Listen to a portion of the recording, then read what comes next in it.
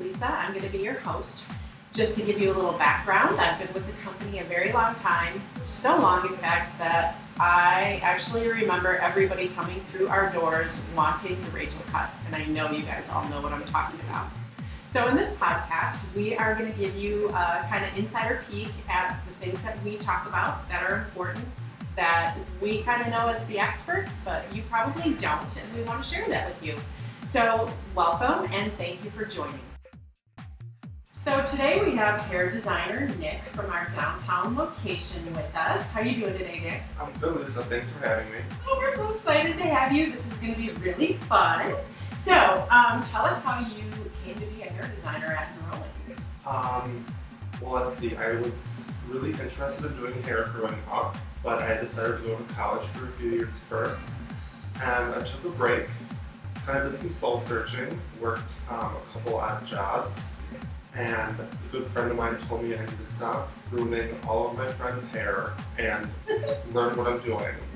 So that next week I toured the Aveda Institute and started classes probably a few years after that. That's awesome. I bet that in-between phase was stressful. It was a good experience. It really pushed me in the right direction. That's so fun. So in addition to being a hair designer with us, I know you're a trainer for our new talent as well. So I bet you have some crazy stories about maybe hair services gone wrong. Tell me about your favorite one. I think my favorite story about hair services gone wrong is actually one on myself, which ties back to me ruining everyone's hair. I've bleached my hair very, very blonde. And I decided that I wanted to have dark hair, so I have dark hair. And then I decided I wanted very, very blonde hair again. Wait. So you went like blonde, like white to black. and then back to No white. exaggeration, back to white. Okay, how'd that end up? I ended up shaving my head. My hair literally came out in clumps on my hand. Oh my god. It was terrible. Yikes. Okay, so I can understand why you have friends telling you maybe you should figure out how to do this professionally. Yes. Oh my god, that's hysterical. So along those lines, I don't know about you, but when I'm scrolling through my social media at night, I see these brands. We all know who they are, right? I'm sure you've probably seen them too. Oh, of course. Yeah, that try to convince us that we can color our own hair and look as amazing as we would if we went to a salon. So tell me your thoughts on that. Well, let's see. I'll say this, hair color is not a one-size-fits-all approach. And not everyone can do their hair like a professional can. There are those select individuals who've been practicing for a long time on themselves, and that is the exception to the rule. They should probably become professionals if they're that good, don't you think? Absolutely, 100%. That's kind of what I was thinking too. So, you're an artist, basically, right? As a hair designer. I'd like to think so, yes. Yeah. So, how do you stay inspired? Where do you, draw your, oh my god, I totally want to try that moment? Oh my gosh, everywhere you look, there's inspiration. Just, walking down the street, driving and you see the person in the car next to you, Instagram, social media, everywhere you look, there's amazing inspiration. So when you say inspiration, is it like, oh my god, I want to try to replicate that? Or is it inspiration like, oh my god, I wish I could fix that? Both. There's a lot of both.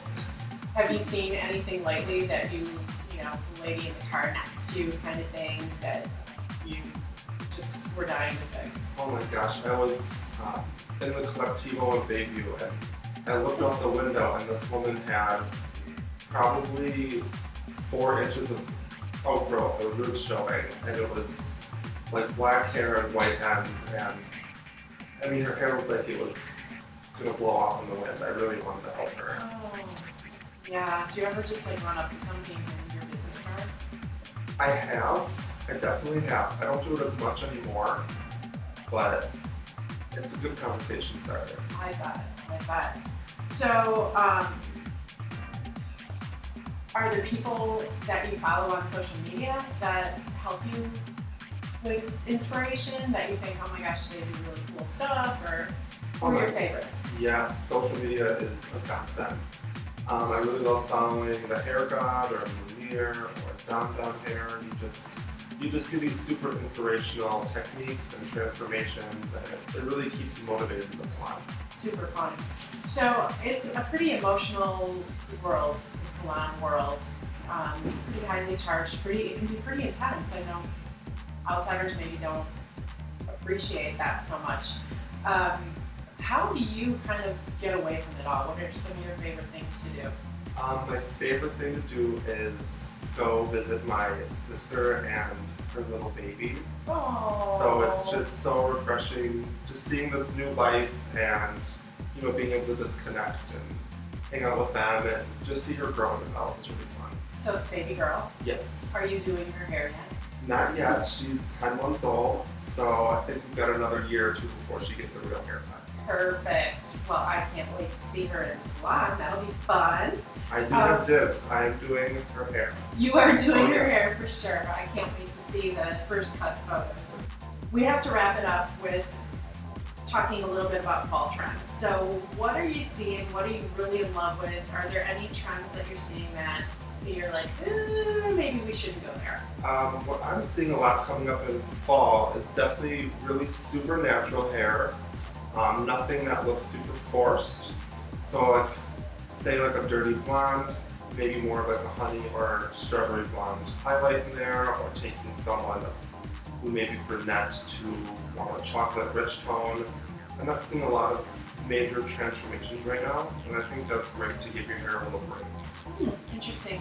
So are you still seeing a lot of like a balayage look, or are highlights? Oh, absolutely. I think balayage is a new staple in the salon world, and I think we're just taking it to new levels all the time and keeping things more natural, more subtle. It doesn't have to be 0 to 100, or like me going from white hair to black hair to white hair.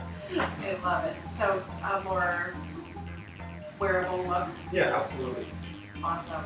Is there anything out there that you've seen trend-wise that you feel just maybe it's a little too out there and really doesn't work for the average person?